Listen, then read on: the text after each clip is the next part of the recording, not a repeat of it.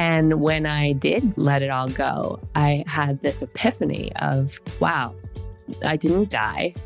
It wasn't too much for me to handle. All the things that we think, if I let myself feel this, I'll never come back from it. I'll just be swept out to sea. That did not happen. And in some way, I felt better. And then I thought to myself, if feeling my emotions helps me feel better, why have I avoided them so much? And is there something in this avoidance that's going to take me to my next level of healing? And the answer was yes. From the stuff your mother never told you to the stuff your doctor never learned, On Health is what happens when a midwife plus a Yale-trained MD shares about all things women's health, from periods to menopause, sex to reproductive health politics, motherhood to mental health. Join me for taboo-busting conversations that demystify and destigmatize our bodies, all while bridging the gap between conventional medicine and wellness. Along the way, we'll be exploring the science and wisdom of how our bodies work, what makes us well, what gets in the way, and how we can live our best lives on our terms. When it comes to women's health and well-being, there's nothing we won't talk about. The new medicine for women is here. I'm Dr. Aviva Ram. Welcome to the podcast.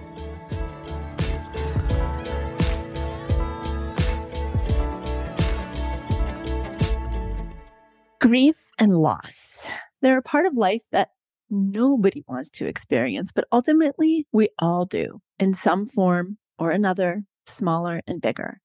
Whether it's the loss of a vision you had for how things would be in your life, the loss of a job, the end of a marriage, or the loss of a loved one, loss can take so many forms and we all experience it. But our culture remains judgmental and repressive about big, messy feelings. In fact, it wasn't until just recently that the Diagnostic and Statistics Manual, the main manual that psychiatrists use for diagnosis, considered sadness, depression, and other emotions lasting longer than 3 months after losing someone close to you as diagnosable as depression and not grief. Fortunately, we now know that grief has its own timeline, but still, how do we let our hearts get cracked wide open by life and still function, cope, and even learn to thrive with all the feelings? My guest today, Kris Carr, is a woman I always love running into at a gathering because she's at once poised, elegant, brilliant, and downright hilarious. A multiple New York Times bestselling author, wellness activist, and 20-year cancer thriver, she's been called a force of nature by O Magazine and was named a new role model by the New York Times. Kris is also a member of Oprah's Super Soul 100, recognizing the most influential thought leaders today. She is a Success Magazine blog star and one of greatest's top 100 most influential people in health and fitness. Kris is also the winner of the Books for a Better Life Award and a Shorty Award, honoring the best brands in healthy living on social media. Kris lectures at hospitals, conferences, and corporations. Media appearances include Glamour, Prevention, Scientific American, Good Morning America, The Today Show, CBS Evening News, The Wall Street Journal, Forbes, Success, Super Soul Sunday, OWN, and The Oprah Winfrey Show. She's also the subject and director of the documentary Crazy Sexy Cancer, which premiered at the South by Southwest Film Festival and aired on TLC and the Oprah Winfrey Network. A self-described irreverent foot soldier in the fight against disease, Kris teaches people how to take back their health and live like they mean it. Her new book, I'm Not a Morning Person, and that's MOURNING, Braving Loss, Grief, and the Big Messy Emotions That Happen When Life Falls Apart, is what we're here to talk about today.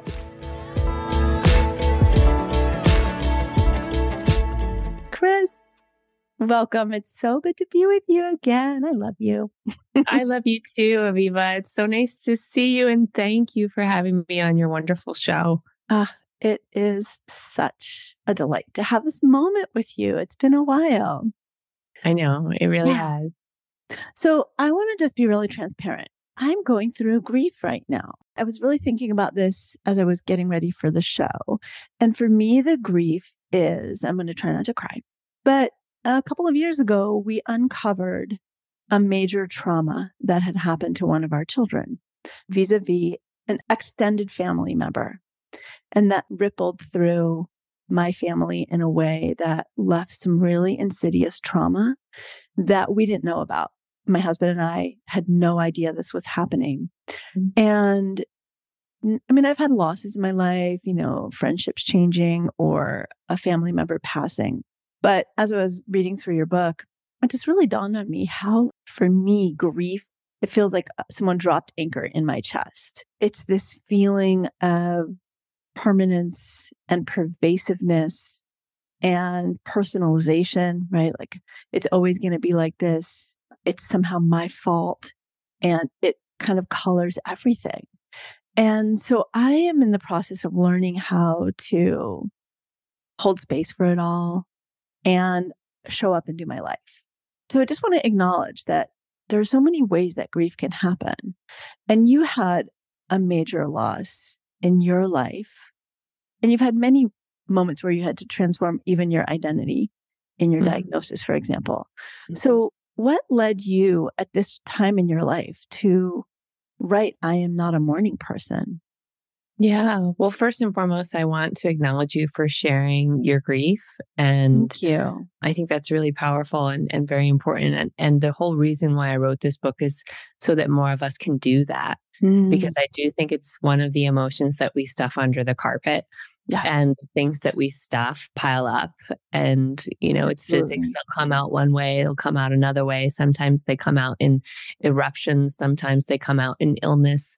But it's energy, and energy needs to move. And for me, I think about the organs of my body that, at times I was frustrated with or mad at or sad about because, I have tumors in my liver and both of my lungs. And as you were talking so beautifully about the grief that you're experiencing, I thought, what if I compared an emotion like grief to my liver, for example, of like, I don't like my liver, Aviva. You as a doctor would be like, well, why don't you like your liver? Your liver is very important and all of your organs are wonderful. And tell me more about why you don't like it. You know what I mean? We can't get rid of it. It's a part of us and we need it. And I'd say that this journey has taught me that I can't get rid of grief. It's one of my emotions and we can't amputate any of them, expect to be whole. And for the longest time, I had tried that. And so I think where this book came from was sort of a perfect storm, so to speak, of coming up against my 20-year anniversary of living with stage 4 cancer when I was given 10 years to live originally and lots of radical treatment suggestions. My father being diagnosed with pancreatic cancer that would become terminal, the global pandemic that we all lived through and how that changed our lives in many ways, divided people in camps that we weren't prepared for necessarily. And then as a result of the things that were happening, some of the choices that I made to intentionally be much more a part of my family's life, but also to be more engaged in the healing process and growth process that I was going through, I changed parts of my business that impacted our income. Hey, right. So there were a lot of things happening all at once. And then you put on top of that, it had been quite some time since I had written a book and published naturally wanted to write something inspirational, aspirational. We're all in a difficult place. Maybe there's a light-filled book that I can write that will help lift humanity. And I was like, I have no energy for that. That makes me want to drink gin and nap my life away. Because that's not the place that I was in. And yet, I think that what I ended up writing was something that is very light-filled. I just didn't see it that way at the time. And the reason why it's called I'm Not a Morning Person is, as I said to you, it's the one emotion I didn't want to experience. And that's when I realized, the way out is through. And what you're running from is oftentimes something you want to move towards. And I'm so grateful for the process and all that I learned by going through it.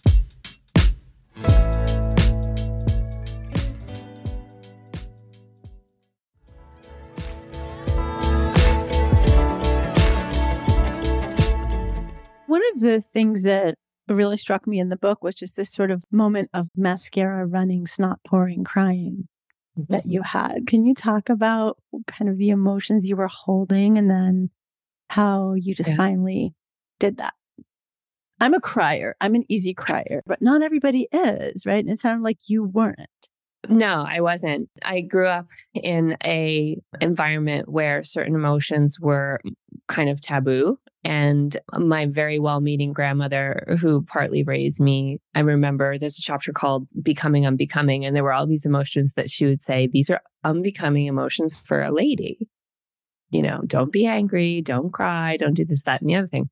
And so I think I absorb those messages and I do my best to have a poker face until it gets beyond my ability to contain things. So cut to this point in the book, it's at the early parts of the book where I'm in CVS and I'm going through the aisles because my mother had asked me to run an errand, and that was to get more Ensure for my dad. And he probably had a few weeks left of his life at this point. This was the only thing that he could really consume. And I just stopped at the aisle and I thought to myself, I wonder how many I should get. Should I get a whole case? Should I get a few 6-packs? Because I was thinking, how long does he have to live? Now, these weren't conscious thoughts. This was just what popped into my mind.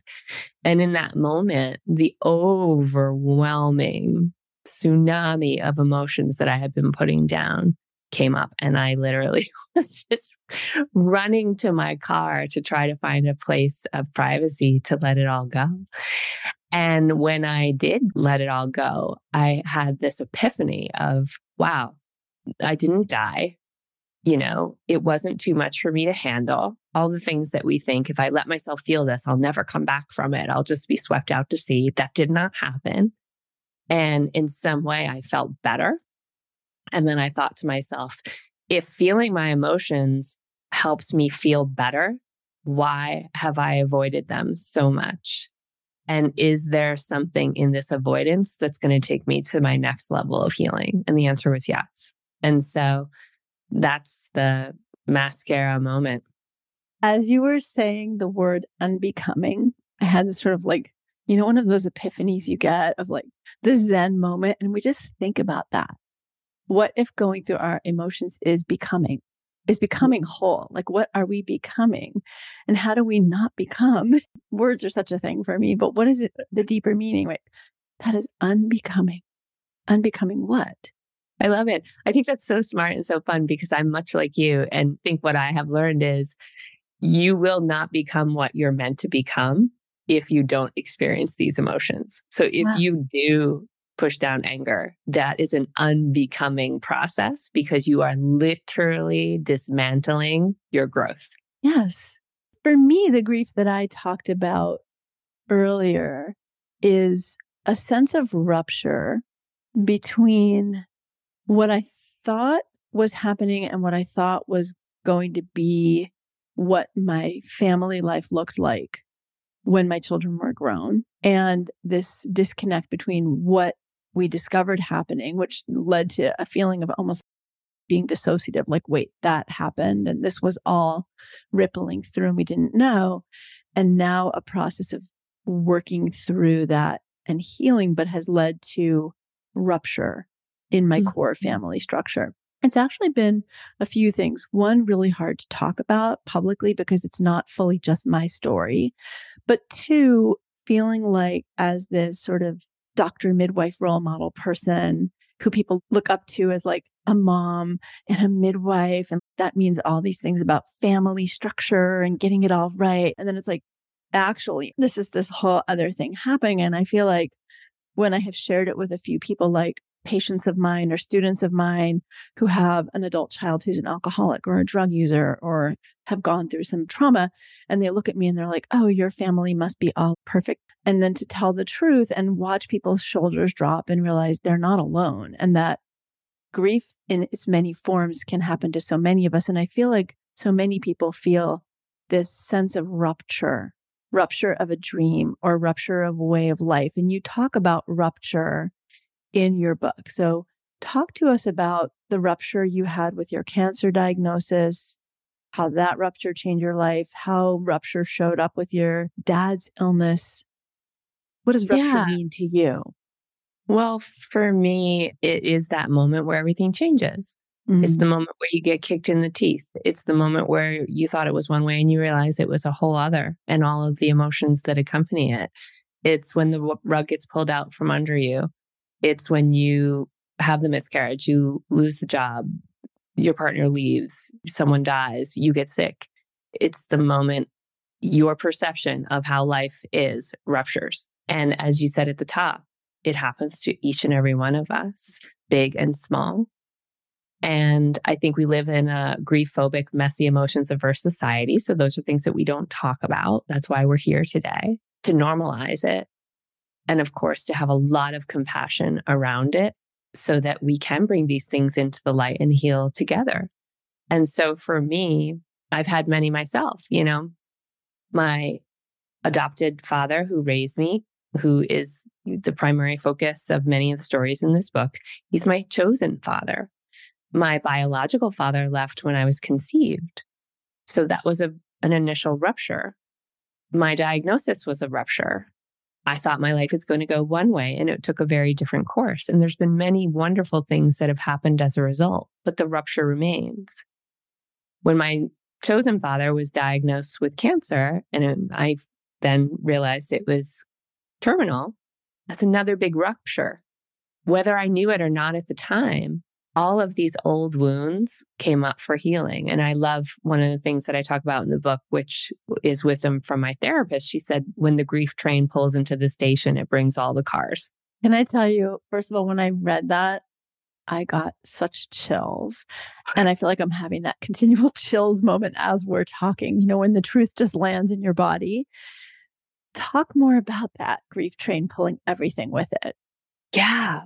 It's a hard thing to hear because I was like, no. The different cars is the big emotions that accompany it. Like we don't think that we're going to feel rage, or I didn't think that I'd feel deep shame. I didn't think that there were all these other very big emotions that were very painful that would come up. And certainly old traumas. Like, for example, when I really made peace and faced the fact that my dad was dying, like there was no way out of the situation. There was not a new supplement, a new doctor, a new protocol, a new trial. We were at the end, and now it was time to change our course and pivot to a different behavior, which is end of life care. And when I came face to face with that, I was just like, oh my gosh, I don't know if I can survive this. Right. And not just because of that impending loss, which is the whole thing about anticipatory grief, but because it was bringing up the loss of my biological father as well. I somehow, in my little 5-year-old traumatized self, which still is a part of me, was thinking, my dad is abandoning me. Right. That's an old abandonment wound that came up for healing. It wasn't abandoning me. He was dying, which is a natural process. But all this stuff gets jumbled up inside in my experience. And so that saying that she so beautifully laid out for me was very helpful because it allowed me to say, this is normal. And each one of these emotions are not emotions I'm going to shame or blame. I'm going to welcome them in as parts of myself, just like I would welcoming in my dog. You know what I mean? I don't have children, but I'm going to welcome the parts of me back home for healing and say, sit with me. Let me be curious about you. How can I help tend to this heartache you're experiencing? What's at the source of it? And I think that that's a lot of the, emotional, mental health, fitness that we can start to deploy when all this stuff feels so big. One of the things that I've learned from my own experience in ruptures is sometimes we can get caught asking the question, why did this happen? And sometimes we'll get an answer to that question that can be helpful, right? Whether we like the answer or not. And there might be some useful information there. But other times we can never know the answer. And we as humans get stuck ruminating in the why, which keeps us in the unchangeable past, as opposed to what can I do now that I have this information? What can I do to heal the relationship? Or to improve my side of the street because I can't control another person. What can I do to support my mental health, my physical health? What is a stronger question if you find yourself ruminating in the why of a rupture?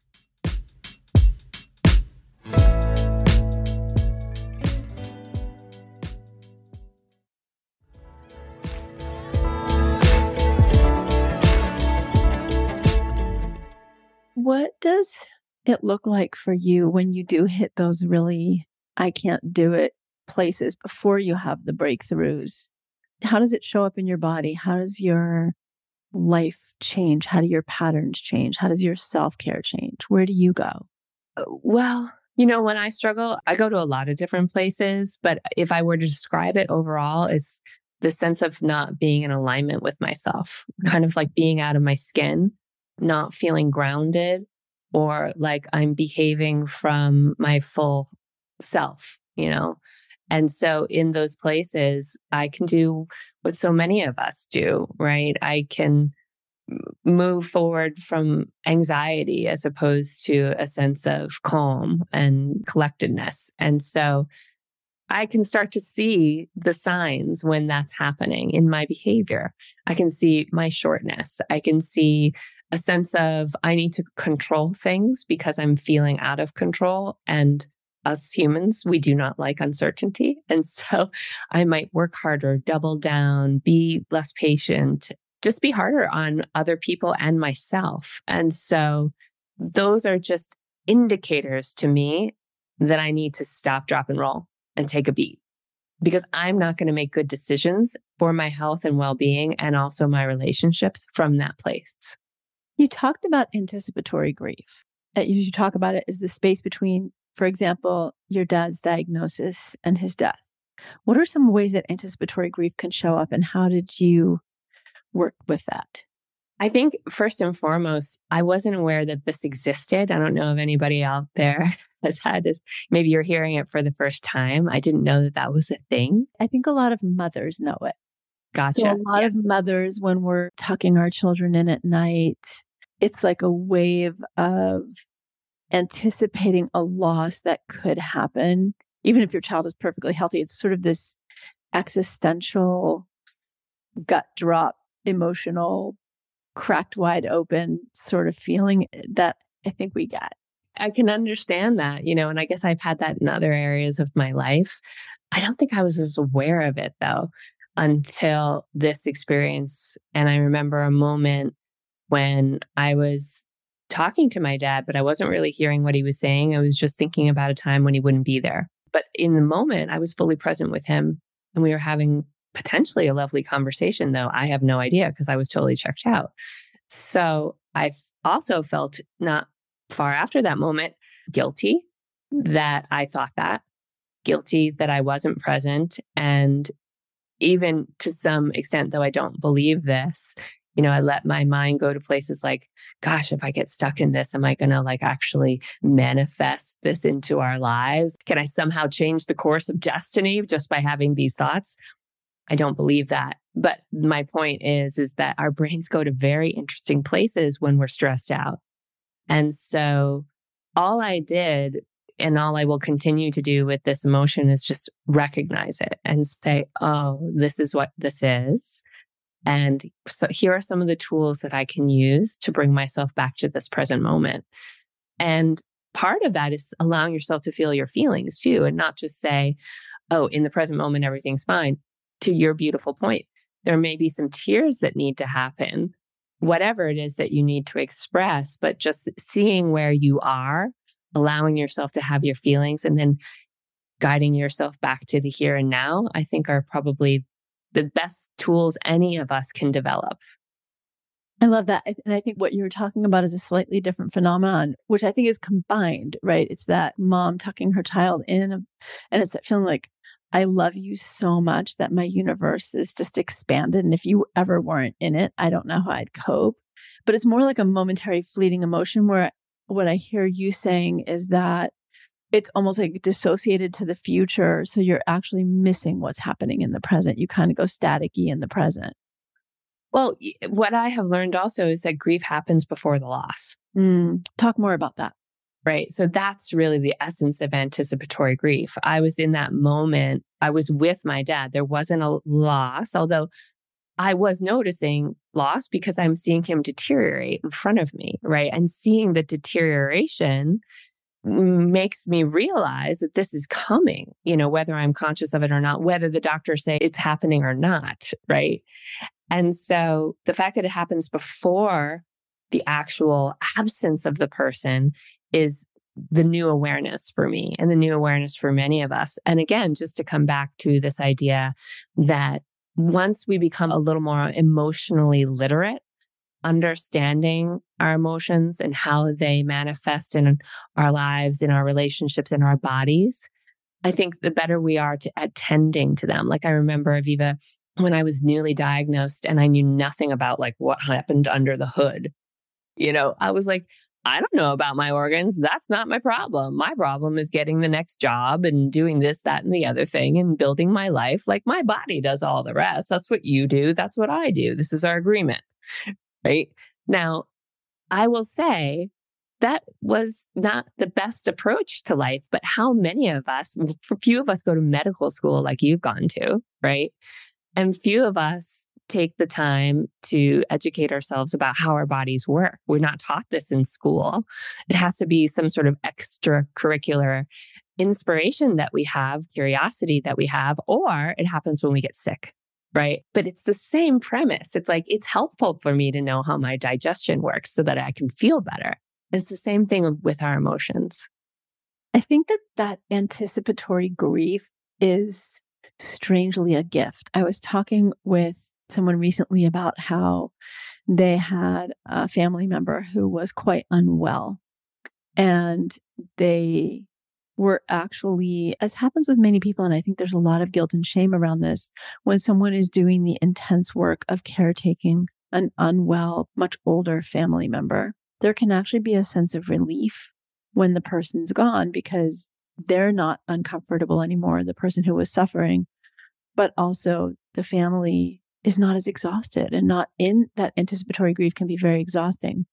I think there's something about that anticipatory grief, but also sometimes even challenging long passings that do some of the work of, on a deeper unconscious level, getting us ready for the passing. So when it happens, it's not less painful, but it's less shocking, I think.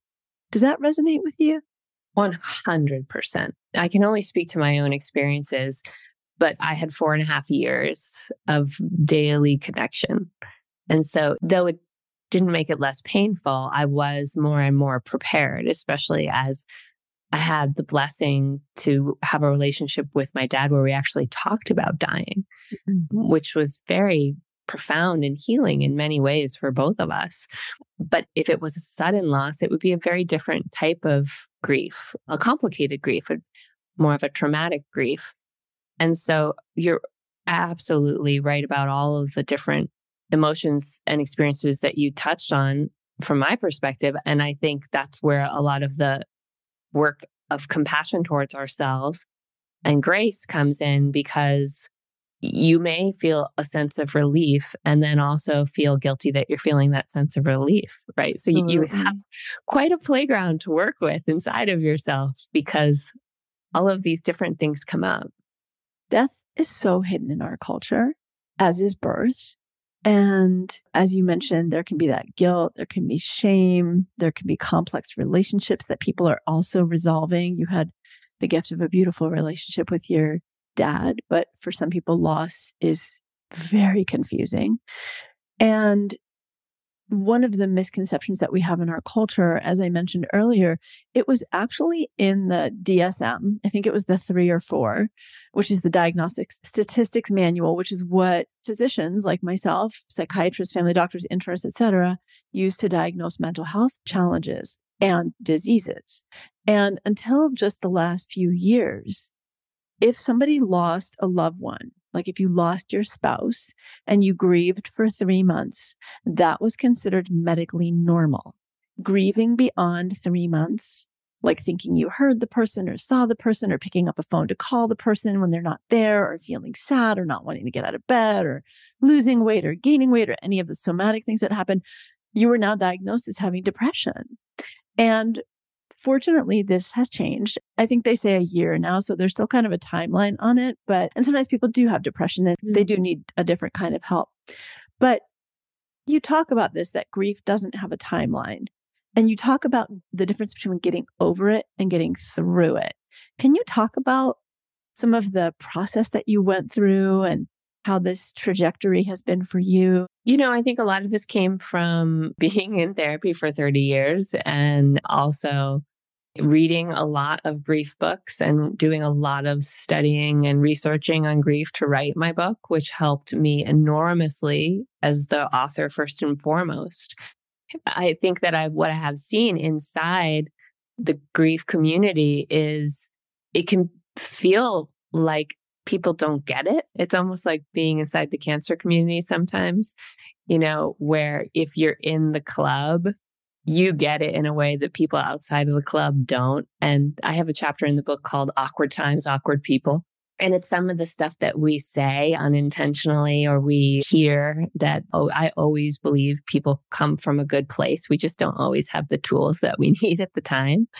But in the journey that I've been on, I think that has also been something that has helped me normalize the emotion, which is you don't get over it. You move through it, right? Maybe in some scenarios, you heal your heart fully. My heart will not heal fully from this loss. My heart will not heal fully from the loss of my biological father. It will not. However, around that wound, there's new life that grows. There's new joys that are emerging and happening that I continue to nurture and water and feed. And so my life moves forward, but I don't move on. And to some people that can feel like, whoa, I don't like that. I want a bow at the end of the story. I want like a perfect happy ending.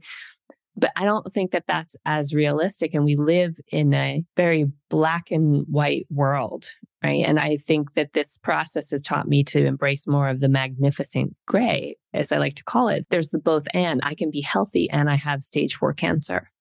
I can be happy and I can be a person who struggles with anxiety. Right? I can be successful and unsuccessful in many, many ways. It's that both and that's more true to a 3-dimensional life. And I think it's the same thing with moving on versus through, if that makes any sense. It does. Thank you for sharing that. I use this mnemonic that I heard that I mentioned earlier in my life when I'm struggling with something, whether there's self-blame or whether it feels like it's always going to be this way. Like when you're in grief or even like when you have a cold, right? You can feel like, oh, it's always going to be this way. Maybe it's always been this way and I don't remember it. I'm never going to feel better. And somewhere along the line of my adult life, I learned the 3 Ps that I mentioned earlier: the permanence, pervasiveness, and personalization. So, for anyone listening, if this is helpful, it's been very helpful for me, but that the worst of the feelings aren't permanent, that pervasiveness, it's not all of your life. This is a piece of it and it feels like it's filling up all of your life, but it's a piece of it. And then the personalization is back to the self-compassion, because so often when something is happening in one of our lives, we think that we did something wrong or there's something we could have done better. You mentioned people who are maybe grief illiterate. What are some of the things that people say that you just are like, ooh, let's get people to stop saying that? And some of the things that would be more helpful, you think? I list a bunch of these examples in the book, and many of them have been things that somebody has shared with me at an event or something like that. When I talk about my experience, and then somebody will come up to me at a book signing and say, this is what I heard, and I still hold those words in my heart. And they were so hurtful, but I didn't know how to respond to them. Right. And again, if you've ever said any of these things, let yourself off the hook. We do what we can with what we have until we have more, and then we do better. Right. And so that's the hope. So some things that I have heard in my own life are, why are you so sad? It's only a dog. Right. And so inside, my inner voice says, but my dog is my child. Right. Or, oh, you have stage 4 cancer. How long do you have to live? It's kind of like slowing down at a car crash to see if you can see a femur, right? It's like, don't do that. You're just rubbernecking, right? Don't do that with somebody else's grief and trauma. Oh, you had a miscarriage. You're young. You'll have other children, right? I wanted this child. I wanted this baby. There's other fish in the sea. I don't want fish. I want my partner. I want my person. So the through line here, with the exception of the cancer question, which comes from like morbid curiosity, is you're trying to connect and you don't know what to say.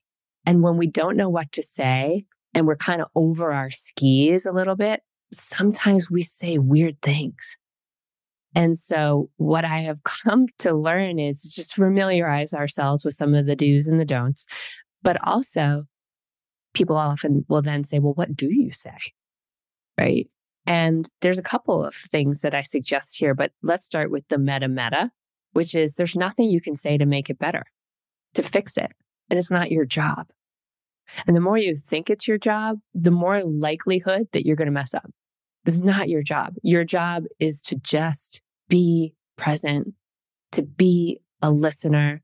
And one of the things that I love, it's still hard for me, but I really try to take my own advice, is courageous acknowledgement, like addressing the elephant in the room. Thank you for saying that too. I've had so many women who have come to me through my work as a midwife and a physician who had a pregnancy loss, and the unacknowledgement by friends and family also felt like such an affront, such an invisibility. I've had people say, I wish somebody said the wrong thing or just said anything and acknowledged that this just happened in my life. Yeah. And look, we can see where it comes from, but they're in good intentions gone wrong, basically. And so that courageous acknowledgement of saying, I'm so sorry, even saying, I don't know what to say, but I love you so much and I'm so sorry and I am here. And then taking it one step further, which is, I don't know if you've ever done this, but I have done this so many times in my life, Aviva, of reaching out and saying, let me know if you need something. Right. Instead of just doing the thing. It's like asking a new mother, what can I do to help you? And you're like, just forget it. Nothing. I don't know. I don't know. Don't put another decision on. Yeah, exactly. So what are some of the things that you do to not ask that question, but to be of service? For me, if the person is close proximity, it could be as simple as, I'm headed to the store today. I'd love to pick up anything that's on your list. A very specific, here's what I can do for you, and granular. Yeah. You have been the extreme caregiver at the bedside of your person. I bet it would feel great to take a shower, wash your hair, get your nails done, get out of the house. Can I come and sit with your person for a bit? Can I walk the dogs? Can I take your kids to the playground or the movies to see the new Barbie? Something that gives the person a time to refuel. Because I think as caregivers, and this isn't just for people who are going through loss, but so many of us, and I'm sure so many people who listen to you are caregivers in some way. It's so easy to be the frog in the boiling water. You don't even know that you're cooking because you're just so deep in it. And I find it's those little moments of self-care that start to replenish the nervous system, fuel the tank, allow me to get back into the game, make better decisions. Along with grief not being acknowledged in our culture, and I think this is particularly true for women, we are not necessarily great at asking for or even taking help. And the act of giving is healing for the giver. The act of receiving, just receiving, is sometimes so softening and such a relief. And to feel held and supported when you're holding and supporting someone else can just be such an ease of burden. Absolutely. And I want to go a little further there because I think this is so powerful. And it's something that I think you're absolutely spot on about. It's even harder for women. I don't know why. But I will say that with the receiving piece, it can be interesting to investigate your resistance to receiving. Because for me specifically, it is connected to trauma and wounds. So I equate receiving with, if I don't receive, there's nothing you can take from me. I can give, and that's a position of power, and that's a position of protection. But if I receive, you can take something from me, whether it's my peace of mind, my sense of self. You can hold something over me. That's the unconscious place. That's the old wound. That's the old baggage that I will go to if I'm not aware. And so if I feel some resistance around receiving, is that going to be it all the time? No. But it's helpful to be curious. And I can say, oh, this has to do with that. This has nothing to do with this present moment and this person in my life who, by the way, feels really good to give a gift.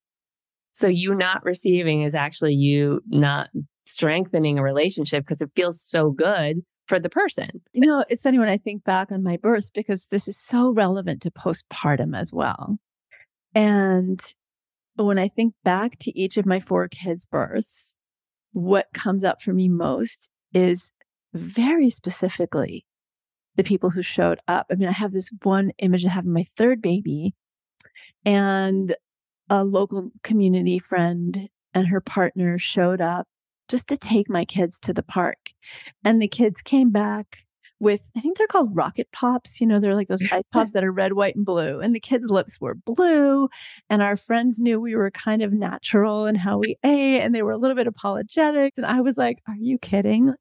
Thank you. Like, just the act of being able to receive. Because for me, receiving is about somehow my story as a child was I kind of had to do it and show up, and not having the capacity to do it all or do more was somehow an inadequacy. So I have this idea that I'm supposed to do it all and do it all for myself in this like very pioneer woman fashion.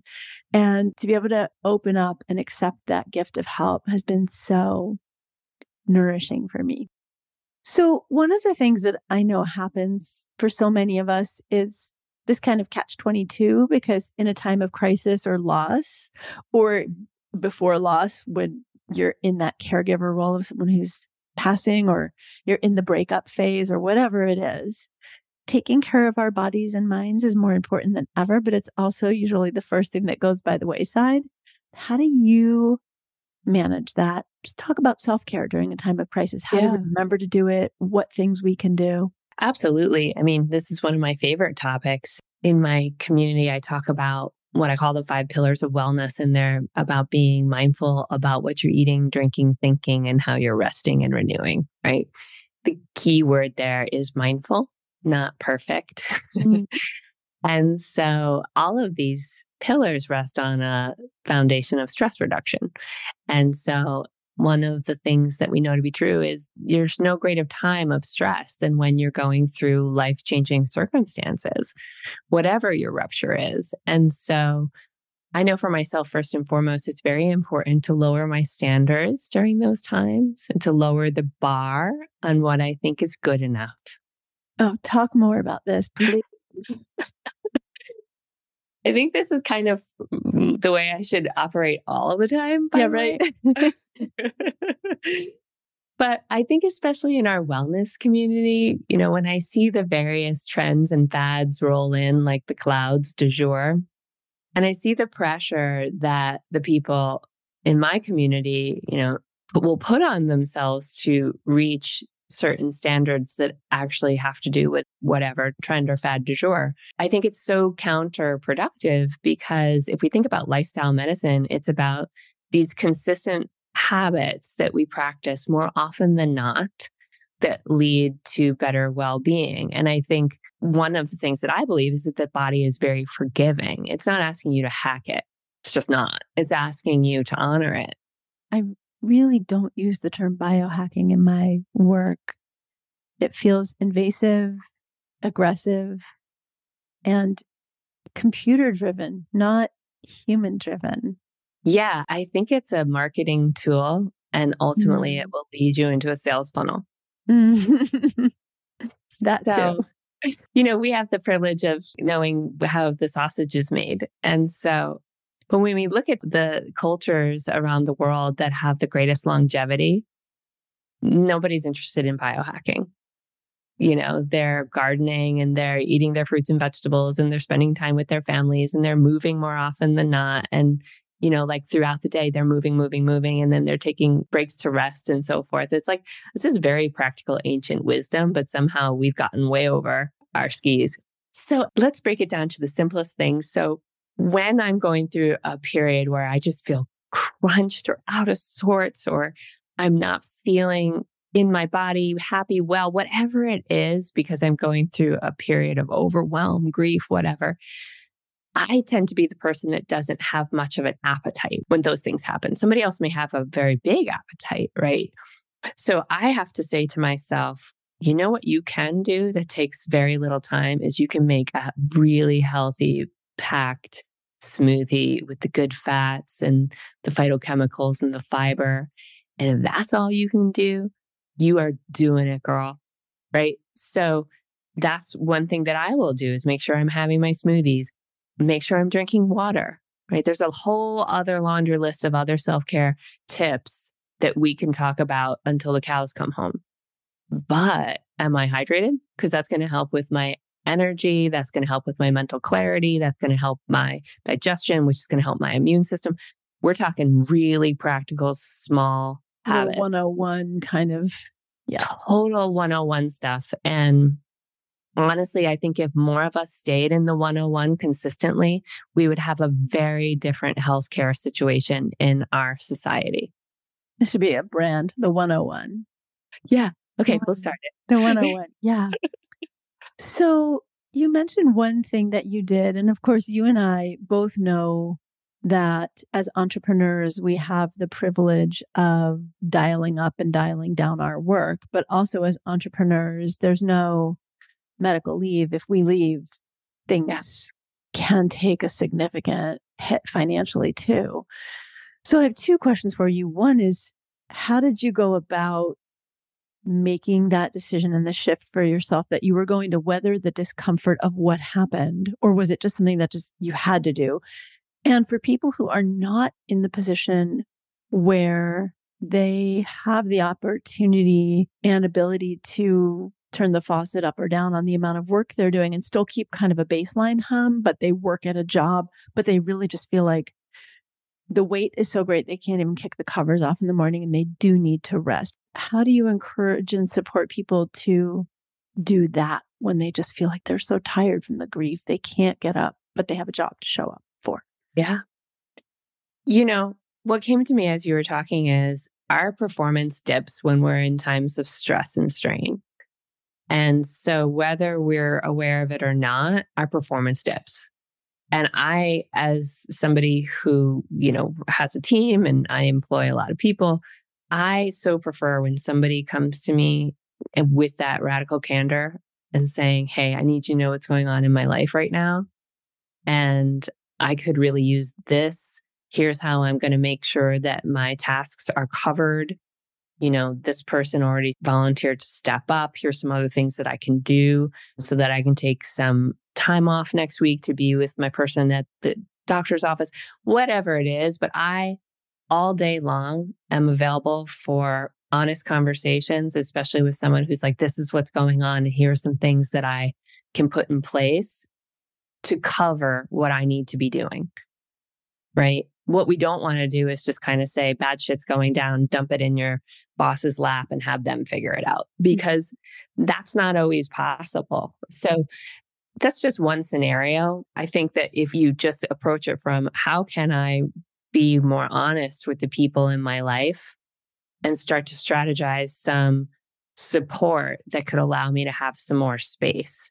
And of course, it's uncomfortable to ask for help, which is one of the reasons why we touched on that earlier, and we touched on our resistance to receiving. Because the thing is that something's got to give or your body will. So is that what you did? Did you lean into your team and say, I need more help? Or did you decide to dial some things back for a little bit? I had to do both. So the first scenario was like, you're right. We have the privilege of running our own businesses, but we also have the responsibility of paychecks, right? And so for me, I first said, I'm going to need to take a step back, and here's the kind of support I'm going to need. And that was phase one. And then phase two was I actually have to shrink the size of my business for a bit. So that meant layoffs. And that meant deciding that, a certain amount of my income would be lost because I prioritized what was more important to me at the time. And so there was consequences for that, but it was what I could handle emotionally. It was what I could handle physically. And it was my intention to be present for somebody who I love very much. And so I think it boils down to getting radically clear with yourself about what you want and how you want to show up, because you have one life. I know for me, it's a life practice to be honest with myself about what I can actually accomplish in a day on a good day. I have a Panda planner that I started using. I have no financial relationship to Panda. My bestie got me into using Pandas, and I don't use it consistently. But when I do have an overwhelming day or week, and it's usually a Monday, like I don't know how I'm going to fit all this in, I sit and write down in my planner what's on my docket for that day. And I'll look at it and go, well, of course you feel overwhelmed because no human could actually do all that in one day, Aviva, not even you and what you think you can get done. And so then I'll take that day and I'll stretch it out over 3 days. And I'm like, okay, that's normal. That's human. That's breathable. And when we're in grief or loss or major transition, it's even more important to, I think, be really honest with what we have the capacity for. And I loved what you said. It's like, lower the bar a little bit, expect less of yourself. Yeah. And I'll end that by saying, I've also come to realize that when one rupture happens or one loss happens, one death happens, and this can be a metaphoric death, it could be the death of a chapter, it often has a domino effect. And so there were things in my life that actually needed to change, that had been crying out for change for quite some time, and including changes that needed to happen in my business. So it was a lot to handle all at once, but it was a long time coming. I think a lot of people had that experience in COVID, right? We're faced with this existential crisis, and it makes you evaluate what is and what isn't important, what is and what isn't working. As you said, you have this one life. So how are you going to live it? And sometimes these moments just shine that light on. It's a big, broad light that gets shown. So true. Hey, everybody. Dr. Aviva here with a little bit of an aside. But it's in keeping with what Kris and I are talking about reevaluating your standards when you have a lot going on in your life and reframing what we expect from ourselves sometimes. I've got some really big projects going on right now that I am so excited to launch and bring to you.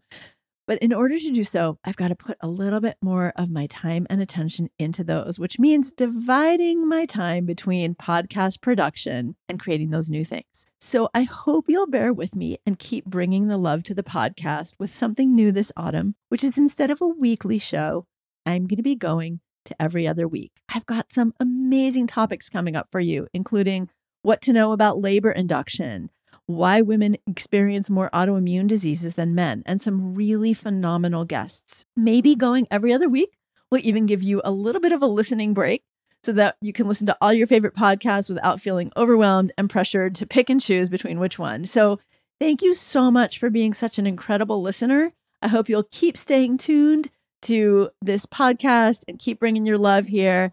And stay tuned to all the wonderful things that I'm going to be sharing with you over on Aviva Romm in my Instagram and over at my website, avivaromm.com. Thank you so much. I love bringing on health to you.